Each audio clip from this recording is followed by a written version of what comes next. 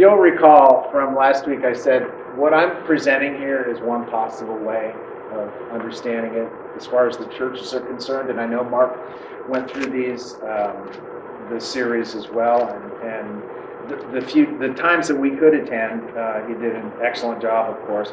This is simply another way of looking at it, or maybe looking at different aspects of it. In the long and short run, does it really make that much difference? Maybe not, And as I mentioned, as we get into this stuff in Revelation, there's going to be things that I'm sure that we may not see eye to eye on. That's okay. Absolutely, 100% okay. Really, the only hill that I'll die on, absolutely, where Revelation is concerned, is the fact that Jesus is coming back. Amen. Physically one day, and he will judge the world and set up his millennial kingdom. Those, for me, are hills I'll die. A lot of the other stuff in Revelation, as important as it is, and I do not want to minimize any of it, it's all important, but there are differences of opinions, and there are valid differences of opinions. So I don't want to come in, and I think I kind of alluded to this in my email, I don't want to come in and say, this is the way to understand this. I'm not doing that. I think Revelation is probably one of the most controversial it chapters is. of the Bible. So that you're willing to teach, we're just grateful for that, because it's fraught with. It is. And as I said the first night, it is complex, but it's really not, in my view, complicated. So, but there is a lot of controversy. And we'll touch on a few. We'll say some people might go this way, some people might go this way, but what I'm giving you is generally what I think. And so you can sit there and say, Fred, I agree with you on that one, no. And that's okay. That's perfectly fine. I'm sure when I stand before the Lord, I'm going to find out all the things that I thought I was right on in this life, and I'll find out I was totally wrong. But that's okay. All right, so Church at Sardis. This possibly could represent the church of the Reformation, that period which is AD 1517 to 1648, and of course it's Revelation 3, 1-6. And it doesn't have to represent this. It's a possibility. As I mentioned, people like Dr. Harry Ironsides and a few others kind of came up with this. They thought, you know what, that really kind of fits when you study history. And I think there's some validity to it, but we don't need to be hung up on it. But as far as the Church of Sardis, it was a very interesting church. They were alive, but they were dead. They were just dead.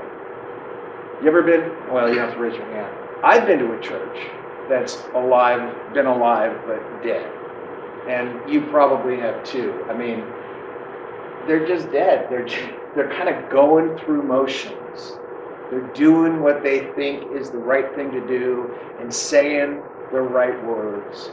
But inside, they're lacking this real deep commitment to the Lord. And it happens. And of course, we can see that throughout history of Israel too. They have these like this. Most of the time it was like this, but it was there. It was, there were some people, you look at Moses and Joshua. Joshua was his assistant for just about forever. And imagine being Joshua. I can't imagine being Moses, where you walk in and you're dealing with God literally face to face. He saw God's form. And imagine what he was able to tell Joshua, the conversations they had.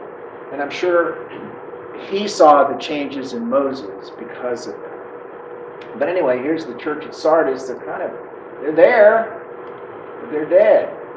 And Sardis means those escaping. That's what the word Sardis means. And he has the seven spirits of God. And we talked about this the first week, that it could refer to angels or pastors when it talks about he that has the seven spirits of God. The other thing is it could also connect to Isaiah, where it talks about the attributes of the Holy Spirit. So it could refer to that too. It could refer to all those things. Condemned because they have a name that lives but are dead. Those escaping, they're escaping, but it wasn't really showing in their life. It's funny. I've been a drummer for years. I just, within this past year, I said to Sylvia, I said, you know what? I don't want to. I've been drumming since 5th grade, and I'm almost 65. And I said to Sylvia, I don't want to do this anymore because my hearing is going. I wonder why, and the whole bit. And so I basically took my acoustic set and my electronic set, and I said, David, my son, here you go. And he's a drummer too, coming up in the same fashion as I did. No lessons. You just kind of teach yourself and that kind of stuff. But what was interesting is, because I was into music and drumming and all that, some of the people I followed after in the sense of the musical ability were people like Neil Peart of Rush and Steve Smith of Journey and some of those people. But it's really interesting when I heard of Neil Peart's passing. I think it was a year or two ago. He passed away from brain cancer. And here was a guy who had immense talent. I mean, absolutely immense talent as a drummer. And not only that, but what was really rare about him is he wrote all the lyrics for every song Rush produced. And yet, he was a guy who said years ago, God is dead. God's dead. And he went on with his life. And I thought to myself, the day he died, I thought, now, unfortunately, he knows the truth. He knows it. And he's going to spend eternity wishing for a do-over. That to me is such a scary thought. Such a scary thought. So here these people were, they were escaping from what? Death, eternal death. Because they had escaped to eternal life. And yet they weren't living as if it was the most exciting thing happening to them. So Jesus was saying, look, you've got a name that lives, but you're dead. And it was literally a valid description of the Church of the Reformation. We know, your history, you know what happened during the Reformation. It was not a pretty thing, where the church became married to the state, and then the Inquisition started, and all this stuff. I mean, it was just unbelievable. So they had correct doctrine, although in the Reformation there was a lot of missteps with their doctrine, as I'm sure you know. I won't bore you with the details, but they had doctrinal correction and good creed. So they knew what they were believing. Yeah. They knew it. They could rattle it off. But this became a huge problem. And it's interesting because every church that came out of the Reformation, every denomination, eventually became married to the state, whether it was Lutheranism, Anglicanism, what are the other ones? Episcopalian. All those became ultimately married to the state. And it's really sad because the state then used the churches or had control over them. And they became spiritually dead. There was no vitality in these churches whatsoever. No vitality. And the churches, as I said, that broke away, they all became state churches. So Jesus is saying, look, raise up again, resurrect that which is about to die. They're that close to being totally spiritually dead. You've got a spark left in you. Bring it back to the surface. Fan it into a flame, as Paul would say. Go back to spiritual life as well as sound doctrinal creeds. And really, isn't this the thing that affects every Christian today? Yeah. It really is. I mean, it is hard. That's, I think, what I love most about Mark's personal. I don't care if he tells me the same story again. Kids today. But, we all deal with this. We all deal with this every day, where the rubber meets the road. How do I live my life today as a Christian so that God sees me living this life for His glory from my heart? How do I do that? And so Jesus is, through John, exhorting them to literally fan this back into a flame. Fan it into a flame. And commended because they did exercise faith. They weren't completely dead. They had some faith. So use it to be where you need to be. So the promise to them is that they're going to have white garments, which represents, of course, purity of salvation. and their names not blotted out. And this is interesting because a lot of times commentators will take this to mean, see, your name can be blotted out of the book of life. You can lose your salvation. But really, that's not what this is saying, in my opinion. What it's saying is, I guarantee you that once your name's in the book of life, it's not going to be blotted out. That's really what that's saying, and I'm sure you understand that. Can you imagine this, though? Look at this last phrase. Your names will be confessed before the angels. That is absolutely amazing. That Jesus is going to tell our name to the angels. Isn't that something? Paul talks about the elect angels of God in one of his letters. I think it's Titus, but don't hold me on to that one. And the whole implication is just the elect angels of God is that the language implies that some angels could not fall. So as much as they minister to us and serve God, they fully cannot appreciate how difficult it is for us fallen people to live a life of purity and consistency before God. Because for them, those elect angels that can't fall, they don't know any different. They aren't tempted. They aren't, for them, what? Not serve God? What are you talking about? How could I not do that? And by the way, that's of course the way we will be, which is going to be awesome. I can't imagine it. So that's the Church of Sardis. Church of Philadelphia is the church of the great missionary movement, AD 1648 to 1900. This is a fascinating situation. Revelation 3, 7 through 13 outlines this church. And what's really interesting, Jesus says, you have kept my word. What was his word? Go, preach, make disciples of all nations. Right? Well, they did this. You're familiar, I'm sure, with Hudson Taylor. Some of those other people that they gave up everything, became missionaries to China, became missionaries to this place, that place. They did everything in love. Mission projects to South America, African missions, share the good news, share the gospel. This is what this church was about. Even though it's really interesting, Philadelphia literally means, well, you tell me, it means brotherly love, right? Mm-hmm. But what's interesting about that, it's not brotherly love in the sense that we have love for other people. There's actually something negative about this in Philadelphia because the king, the emperor there, had a real affection for his brother that wasn't really wholesome. So it became brotherly love, which took on a negative connotation. But today we understand that that's not what that means. We understand, we think, well, when you love others, when you have brotherly love to people, you're loving them. You're doing unto them as Jesus would do unto you. And that's okay too. But that's just where the origin comes from. He has the key of David. This goes back to Isaiah 22, 20, and 23. And it ultimately refers to Jesus because he's the one who has the key of David. He was given the key of David because he comes from that line. And wasn't the promise to David that there will always be someone from your progeny who sits on your throne? Well, obviously that's fulfilled in Christ. So that's what that's about.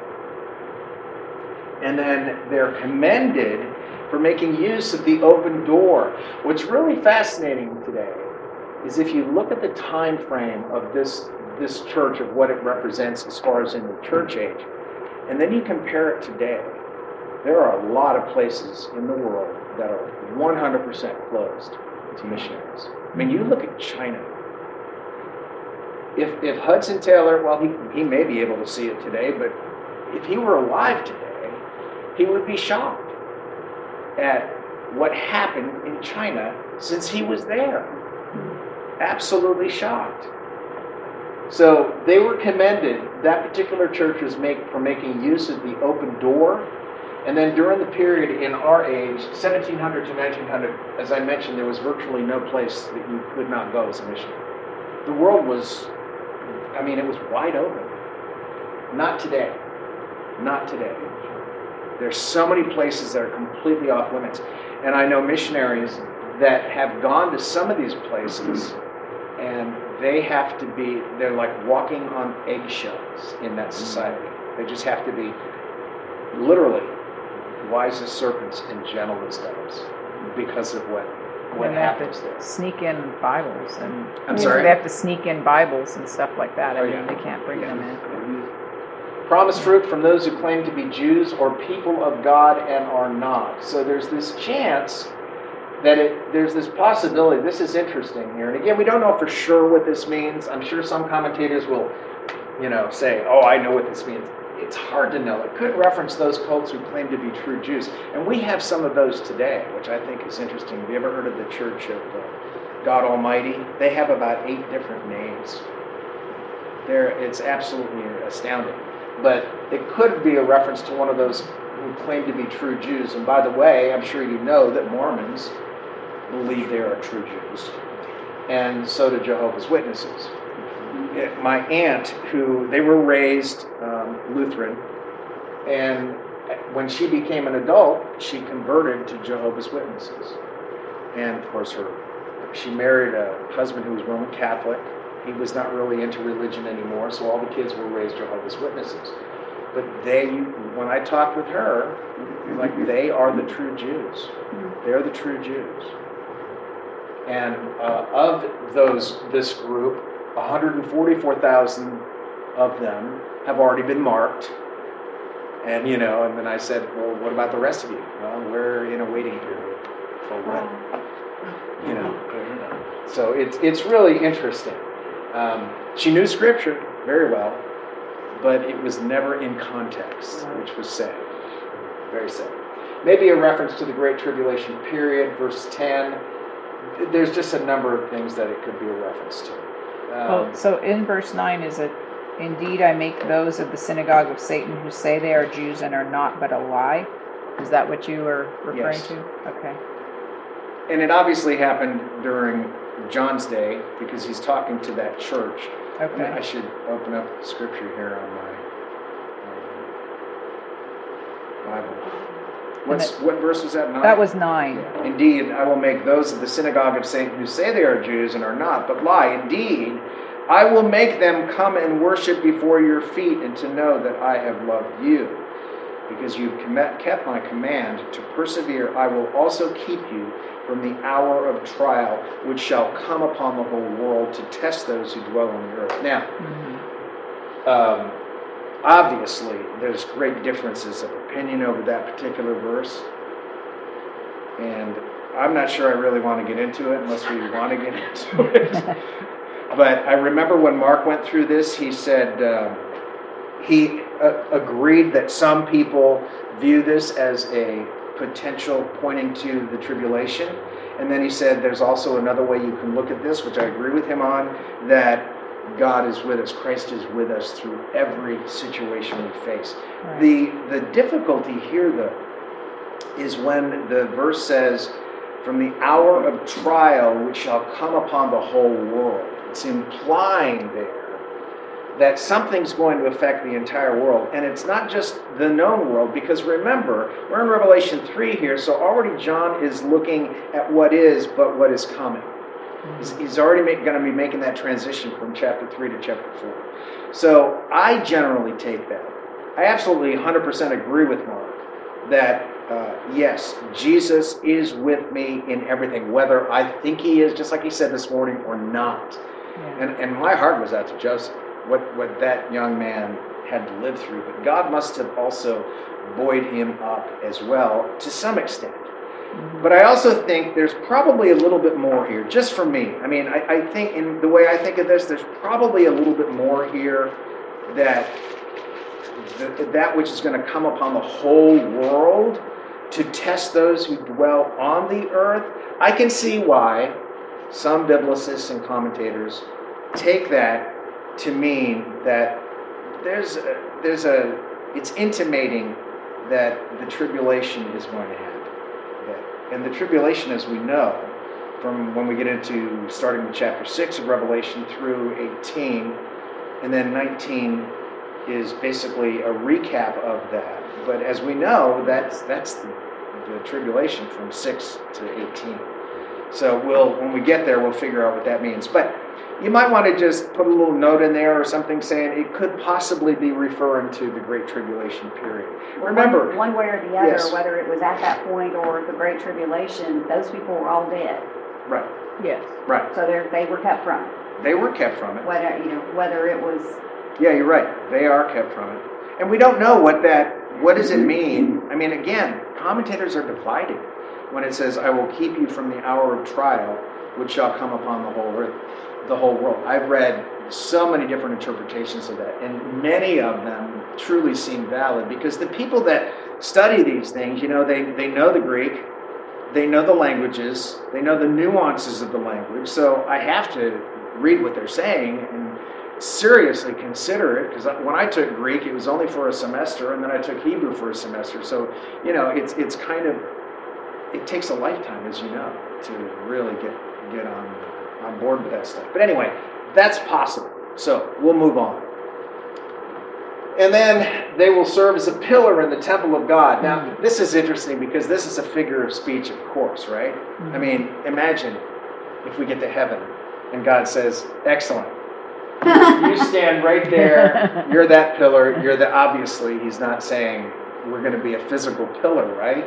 So what is he actually saying in verse 12? He who overcomes, I will make him a pillar in the temple of my God, and he shall go out no more. I will write on him the name of my God and the name of the city of my God, the new Jerusalem, which comes down out of heaven from my God, and I will write on him my new name. So he's talking about people who are not just Christians, but Christians who literally overcome. And there is a big difference, right? I mean, I look back on my life, and I can see where I was kind of a Christian in name only. I was a Christian. You get that salvation, God grants it to you, he never takes it back. You cannot, nothing will take you out of his hand, including you. But there, I wasn't living the way I should be living. But this is talking about people who are so sold out to God that they overcome. And the sense here is that they may die a martyr's death, but they will overcome rather than give in. And if you want to read some interesting reading, I strongly recommend, and Mark may have mentioned this, Fox's Book of Martyrs. Wow. That is just, these are eyewitness testimonies of people who died for Jesus. Just, and you read some of these things and you're kind of almost brought to tears because you go, wow. All right, so this is the Church of the Missionary Movement, Philadelphia. They will have 3 new names. I mentioned those. So any questions on Philadelphia? And they're exhorted to continue doing well. Mm-hmm. Wouldn't that be nice? I remember when I was growing up, there were times I wish my dad had said, keep going on. You're doing right, Freddie. But there were many times where he said, no, that's not cut. And he was Italian, so it got to a point where all he had to do was give me a look. And the look was enough to tell me that, okay, I definitely overstepped. All right, let's move on. Laodicea. Oh, this is the interesting. I always think of this as, okay. Church of Apostasy, AD 1900 to present day. If we were to put this, and I have a graph here at the end that I'll show you that kind of gives the timeline. This is Revelation 3, 14 through 22. This is what's called the lukewarm church. You are lukewarm. All show, no substance. I bet you can't think of any church like that. Right? These churches, Happy New Year, let's party. Oh, we're going to have a carnival at our church. Not that there's anything wrong with this stuff necessarily, but when it becomes and takes over what the church is, yes, there's a problem here. This is the church where we constantly hear this message proclaimed by Christ, where he says, and we'll come back to this, verse 20, behold, I stand at the door and knock. How many times have you heard that? And there's nothing wrong with that. How many times have you heard that as an invitation to receive salvation? right? But the problem is, he's talking here in context to a group of believers. We have to assume they're believers. And he's saying, hello? I'm outside. If you invite me in, it's going to be totally different. Just invite me in, would you please? Hello? I mean, that's what he's doing. So these people, he's saying this to a group of people who we have to assume are believers. But they have become so lukewarm that they have no substance. And the reason this is probably one of the most important churches, at least for us, is because we see this big time today. Paul, 2 Timothy 3, 1 through 5, where he talks about, but I tell you this, I'm paraphrasing, in the end times, it's going to be terrible. People will be lovers of themselves, proud, boastful. And he gives that whole list. And you know who he's talking about? He's talking about people in the church. He is not talking to people or about people outside the church. He's talking about people inside. Peter kind of reiterates the same kind of thing in his second epistle. And this is what we're faced with today. People, and COVID, by the way, has made it worse. COVID has made it worse. And I don't even want to get off talking about COVID, but this is the first time since I've been alive that the economy was shut down, literally shut down. And churches were literally shut down. And if you lived in the state we used to live in California, it was against the law for you to have church. Pastor Pawlowski from Canada was arrested twice. You know what this charged with? Inciting people to go to church simply because he left the doors open and he came to church on Sunday prepared to preach to people and to worship with them. This is the first time this happened, so COVID has made it worse. Well, that happened to John MacArthur, too. Oh, yeah. And Coates was another one in Canada. Yes. It's just unreal. I mean, they even went and they put a double fence around his church. But he got up at a press conference and said, that building is not the church. Amen. We're still meeting. Amen. And I know, way in the beginning, I get it. You know, nobody knew what this was. Okay, let's take a break. Yeah, we better. It seemed like the better part of valor to do something a little bit more cautious at first. But then even John MacArthur, after 2 weeks, he goes, we did that for 2 weeks. And then they kept changing and moving the goalposts. And then they kept moving the goalposts. And they kept moving the goalposts. And then people started showing up. Yeah, he just said people just came. And I've been in his sanctuary at a shepherd's conference, and it holds well over 3,000 people. And there's all these people clamoring to go to church. They wanted to go to church. So we've got this situation here in Laodicea, which I think mirrors what's going on almost worldwide today, where church is kind of like... It's entertainment. It's entertainment. It's more like a circus.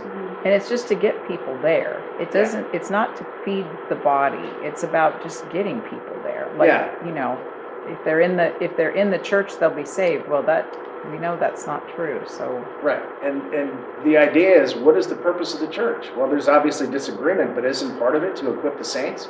Yes. If we get equipped properly, when we leave those doors, like I love that sign out there, it says you're now entering the mission field. Amen. That's exactly what our job is. That's exactly what our job is. We go out because Mark equips us, and then we go out and we can maybe start spreading the truth of the gospel, and maybe more people will start following us back to this place. You know, not that this is the only place, but it's a pretty good place. Destination, Laodicea, means people ruling. And the faithful and true witness, of course, is none other than who? Jesus. I'm sorry? Jesus. You're right. He's the faithful and true witness. The beginning of the creation of God. Yep. The beginning of the creation of God. That's very interesting. I know your works, that you're neither hot nor cold. I could wish you were cold or hot. And of course, what I love about all of these, and we don't really have time to get into this, is that this references the aqueducts and the underground water situations in many of those areas. So cold water is wonderful. Man, is that refreshing in a Georgia summer. That is so refreshing. And then when you take a shower, you want it hot. When it's lukewarm, you're like, it doesn't taste good. So, and it's interesting, if you study Roman history and how they did the aqueducts, they could truck in water that was heated from underground springs, and it would still be heated by the time it got to the place. And they could truck in cold water through the aqueducts that was cold. So this is the only church with no commendation. There was nothing Jesus could look at and say, I like the way you're doing this. He couldn't do that. Couldn't do it at all. And they were condemned for being lukewarm. Hot here in this sense are the truly saved ones. The cold are not believers and don't claim to be. A lot of cold people are actually antagonistic of the gospel. And you know, when you see a person like that, you know there's hope. You know there's hope. When you see someone who goes, I'm good. yeah, oh, you're a Christian? Cool. I'm an atheist. Great. Oh, terrific. Yeah, that's good for you. You sit there and you see in their attitude that there may not be a whole lot of hope. Obviously, we can't know their heart. We can't know what God's going to do. God can save whatever and whomever He chooses to. The lukewarm are those who claim to be believers, but aren't necessarily professing Christians. They, some of them could be, and they could just be backslidden. So verse 17, characterized as richness in worldly goods, self-deceived because they're spiritually poor, blind, and naked. I was reading Amos the other day. It's a very short book, and I was reading it. It was very interesting that it was talking about the wives of these rich Jewish men. And Amos calls them the cows of Bashan. And he calls them cows because they were just sitting in their luxury. They would say to their husbands, I need you to bring me this so I can drink that wine. Get this for me. And their husbands would go out and get it for them. And they had no concern about the people around them. None. Not as far as the other Israelites were concerned. They built these beautiful stone-hewn homes that were just gorgeous. Absolutely gorgeous. And God says through the prophet, but you're not going to get to live in them. You planted these vineyards that are just go on for acres. They're beautiful. They're going to give beautiful crop, but you're not going to get to drink any. It reminds me of when we lived in California, because we didn't live too far away. Nobody really wanted to live in Hollywood. The bigwigs, the people who had tons of money. They did not want to live in Hollywood. So they would usually live up where we lived in Sacramento because it was only an hour flight. So 30 minutes away from us is Eddie Murphy's $12 million home on the top of this hill where he overlooked everybody else. And there were a lot of stars and celebrities like that. But they just lived in this richness, you know, and they thought they were all that. And But they still were in California. they were still, yeah, that too. So anyway, they were characterized as richness in worldly goods, and they were self-deceived because they were spiritually poor. And they couldn't even see it. They couldn't even see it. They were rich, prosperous, like in the days of Amos. Some of those old books, I mean, it's funny what you can read Amos 14 times or read the Bible all the way through, and then all of a sudden you'll go, oh, I never noticed that before. And just something jumps out at you. And it's interesting. So apostasy here is departure from truth that one professes to have. This is why we're talking about the visible church. Because as I mentioned the first week, the visible church is comprised of true Christians, true believers, and people who think they're believers. Okay? So it does not mean they actually possess the truth. And characterizes the church of today. Now, the apostasy of the visible church was predicted in two really important New Testament passages. 2 Thessalonians 2, 1-3. And it talks about the day of the Lord here. And the day of the Lord is an interesting term because it is used many times throughout Scripture.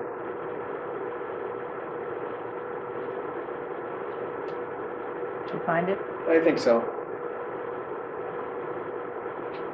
Okay, finally, brethren, pray for us that the word of the Lord may run swiftly and be glorified just as it is with you, and that we may be delivered from unreasonable and wicked men, for not all have faith. But the Lord is faithful, who will establish you and guard you from the evil one. And then he Is goes that on. 2 Thessalonians? I think so. No.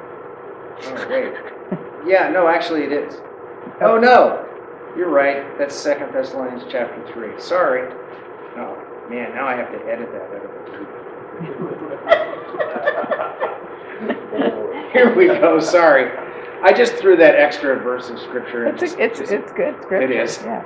All right, let's do the real one here. 2 Thessalonians 2, 1-3. Now, brethren, concerning the coming of our Lord Jesus Christ and our gathering together to him, we ask you not to be soon shaken in mind or troubled, either by spirit or by word or by letter, as if from us, as though the day of Christ had come.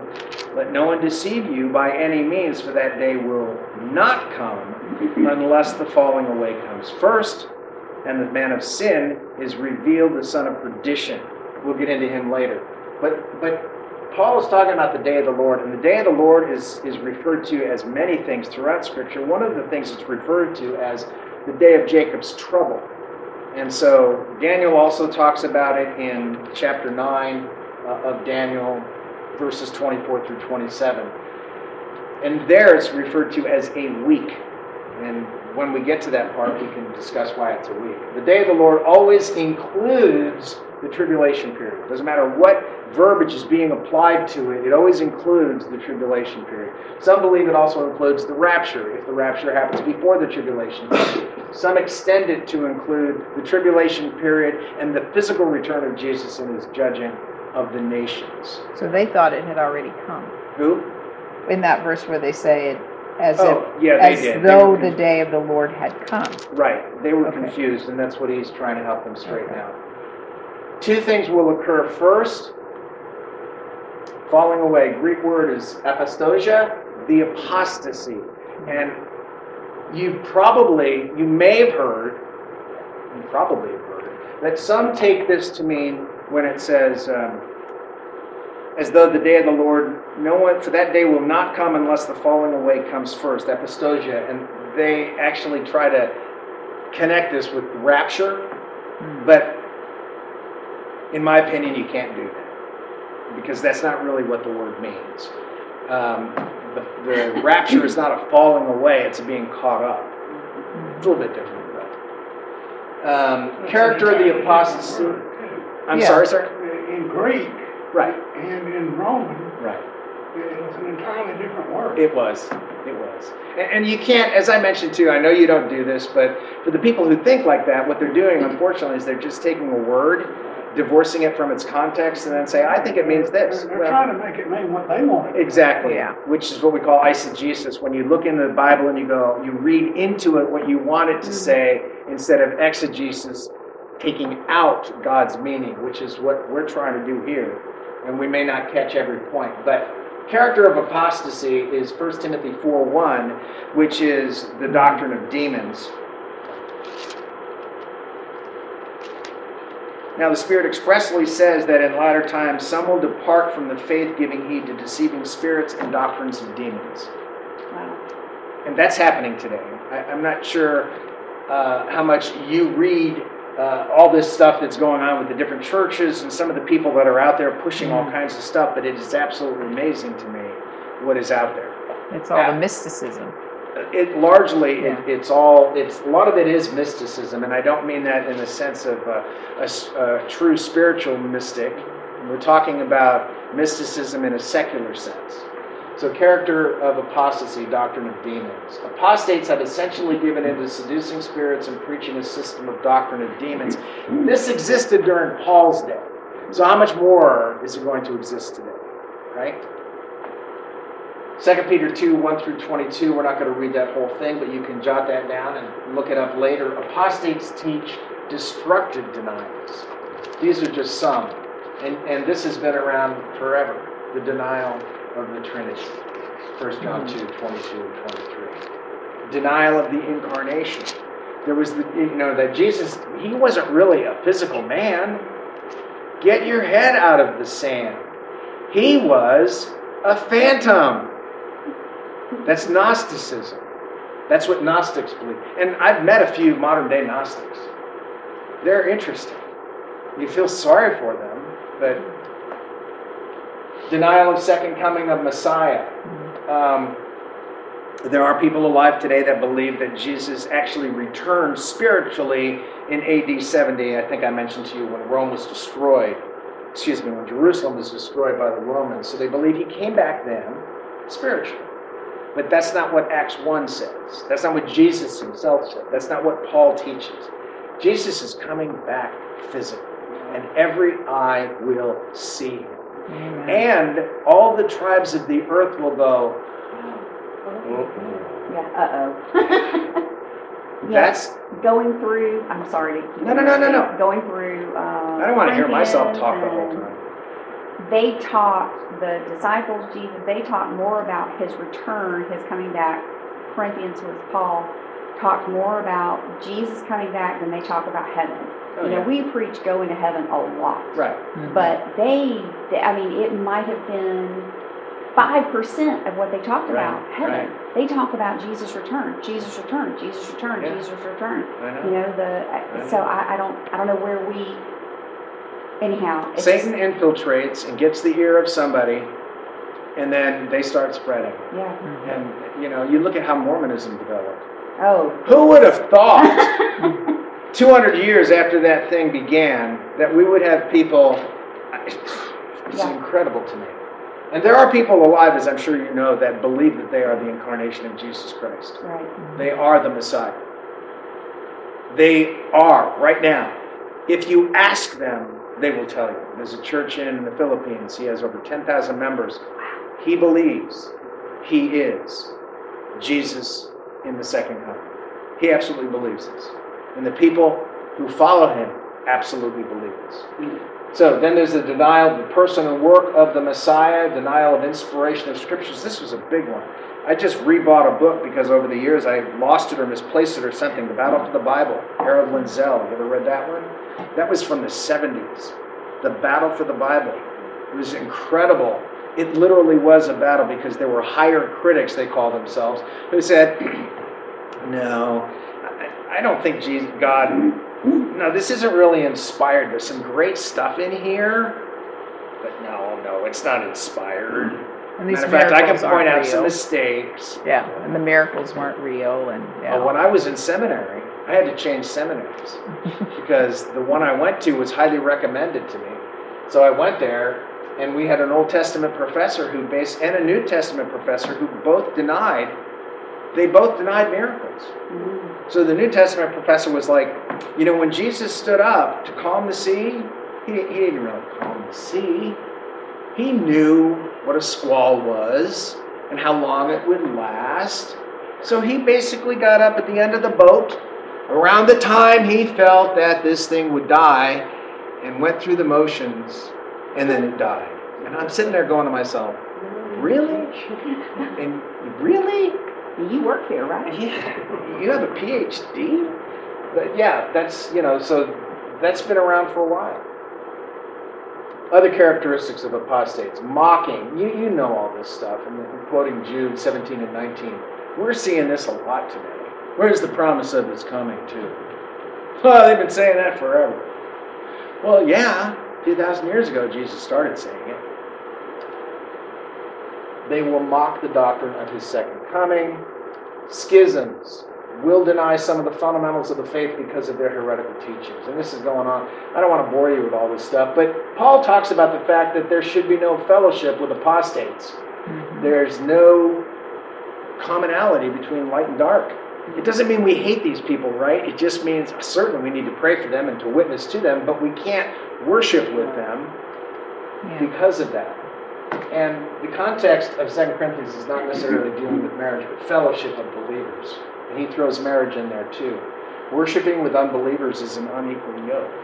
Now, if I have an unbelieving friend and I bring them to church with me here, wonderful. Right. If they want to bring me to their church, I don't know about that. Yeah. I don't know about that. We'll see. There can be no fellowship between righteous and unrighteous. No communion between light and dark. So that's basically no agreement between Satan and Messiah. We know that Satan is a liar from the beginning. He's a murderer as well. We are the temple of God. We need to live it and act like it. And this is what Jesus is he's all preparing John for this, for what's coming, what he's going to reveal to him. And I can't imagine what John saw. I mean, we have an idea of what he saw in his visions, and of course we'll break those down, but imagine how terrifying some of that stuff would have been to see. Even from heaven's perspective, you know? Ultimately, the apostasy involves the Bible plus something else. Just a couple of ideas here. 1948, the World Council of Churches was organized on two principles. Unify all churches. Doesn't matter what they agree with or don't agree with. Just let's unify them. The unity of all religions. Ecumenism. There is a big movement afoot today for Chrislam. I don't know if you're familiar with that or have heard it. It's the blending of Christianity with Islam. That's scary. Mm-hmm. And it's actually starting right now over there in the Middle East. They've chosen a spot. They want to build a physical center that will celebrate Chrislam. They did it in Abu Dhabi, didn't they? There's like 3 temples right there. There's a Jewish temple. Has it been built yet? I think so. Okay. But I think it's I'll in have Abu to check. Dhabi. Wouldn't surprise me. No. But anyway, and unfortunately, this particular pope is all for it. Yeah. Oh. You know, so, all right, 1950, and not just the pope, but a number of quote-unquote Christian leaders are too. Federal Council of Churches reorganized into National Council of Churches, and their attempt was to unify all churches in the U.S., again, along liberal tenets. And I don't like this word, because they're not liberal today. In the 60s and 70s, they were liberal when they said, I may disagree with you, but I will fight for your right to say that. Today, it's like, I disagree with you, you need to stop. Cancel culture, that's what, so they're not liberals, that's what Marxists do. But anyway, that's what it was based on. So, unfortunately, the visible church is becoming more and more primarily apostate today, and it's sad to see, but it was predicted in Scripture. That's what Paul said. It's going to happen. But at the same time, I honestly believe there are many, many people ripe for the harvest. I honestly believe. I think we're going to see that more and more. It appears religious and spiritual, but they have destructive denials. And they are tossed to and fro. Yeah. Wow. So this is the chart I was mentioning to you, and I'm going to put this up, so if you want to download this stuff, you can. But this just gives you a brief overview, a synopsis of where the periods fall, if, in fact, this is really what they are. All right, we have 10 minutes. Would you like me to at least start, or should we just stop now? Yeah, go ahead and start. You want me to Okay. start? Is that okay? All right. Living in the last generation. We will stop in 10 minutes.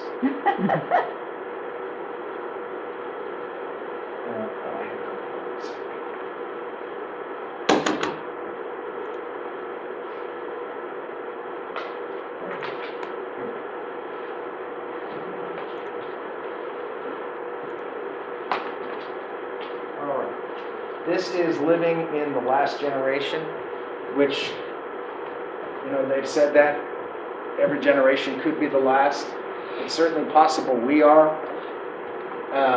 And this, we're going to kind of take a quick detour from Revelation, but this is indirectly tied to it. We're going to go to the Olivet Discourse in Matthew 24, Mark 13, and Luke 21. So this particular set of slides that we'll do today and probably next time is dealing with the Olivet Discourse, where Jesus sheds a great deal of light on the last generation and the timing of events as they lead up to what happens in Revelation. So what's really interesting about this is, honestly, if you look at the way the world is going today, it's not too far-fetched to see that we're probably heading toward some type of one world type governance. Yeah. Who doesn't see this?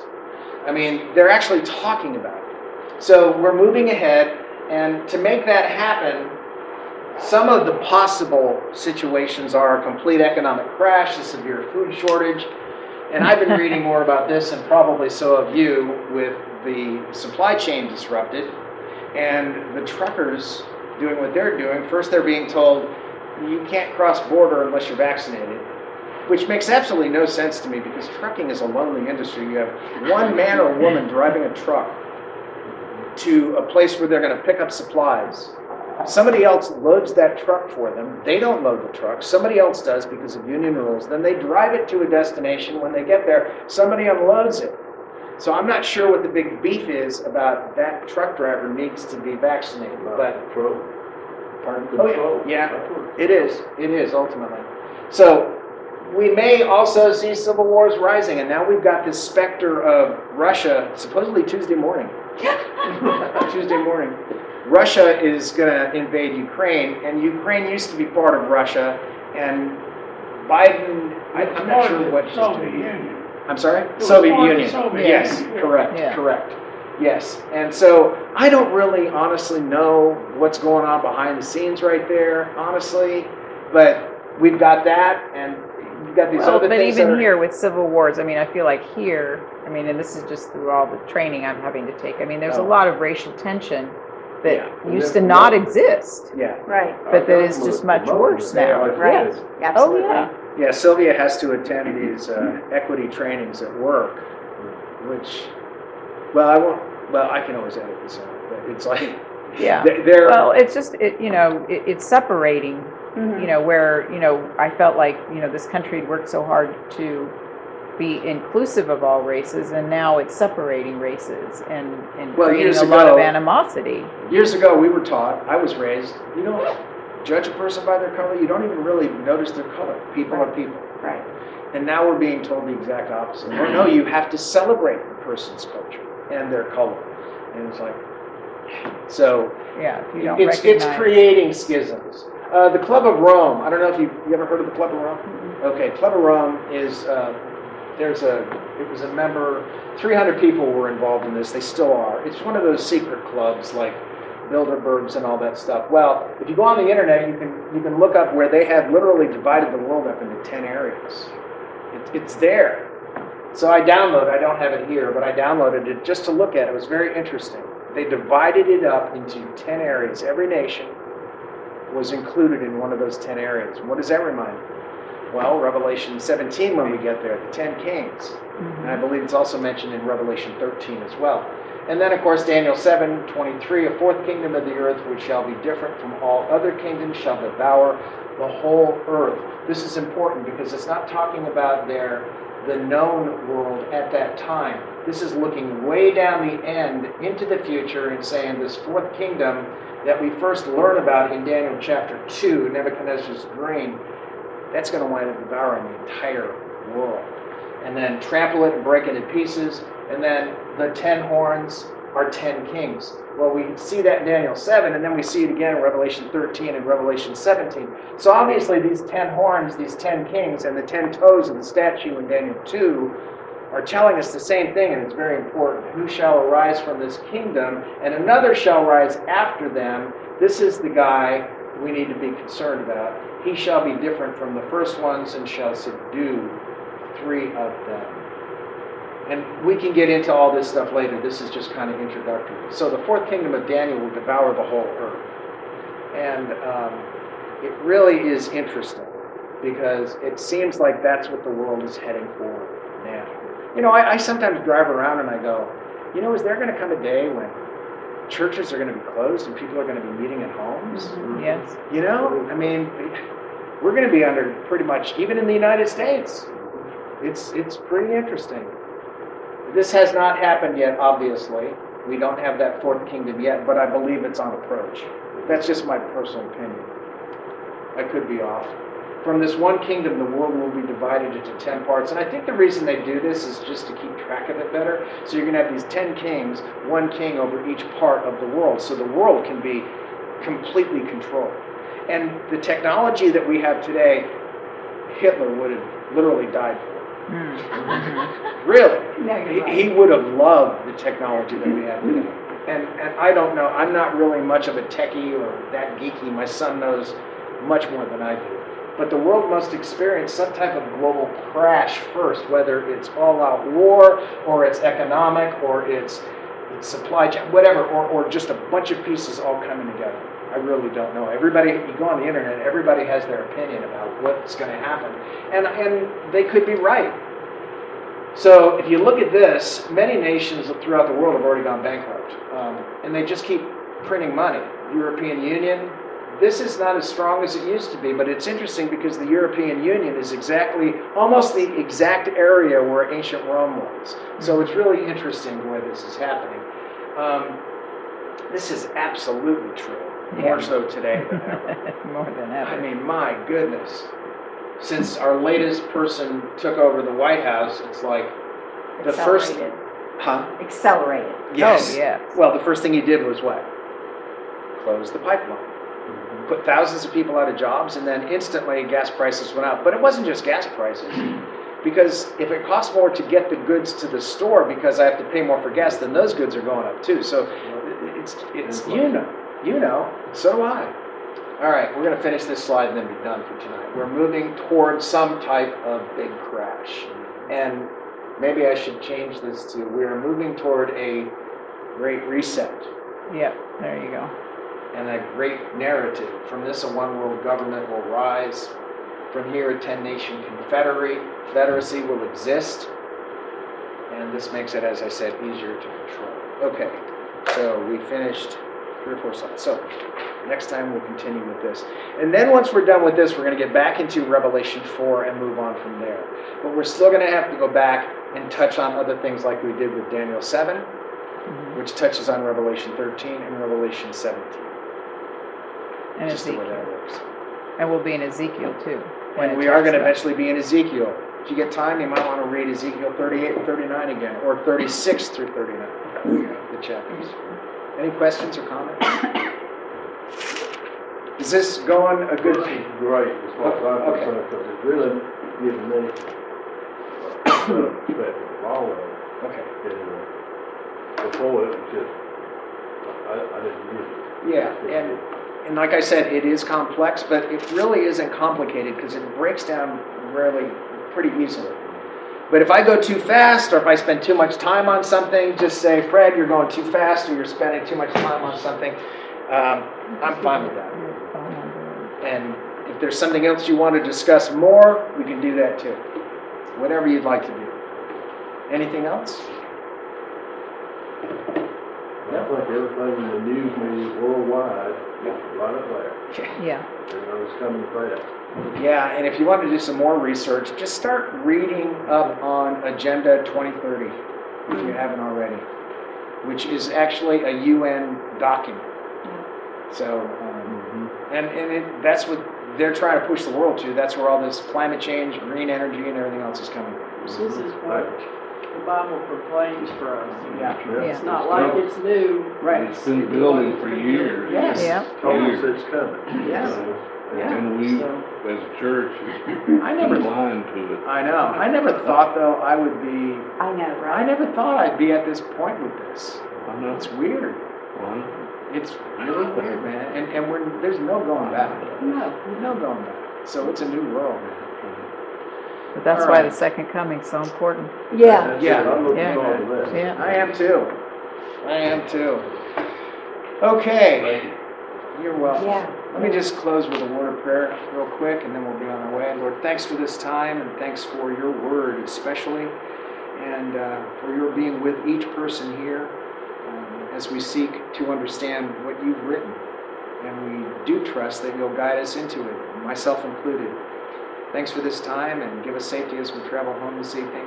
And thank you for being here with us in Christ's name. Amen.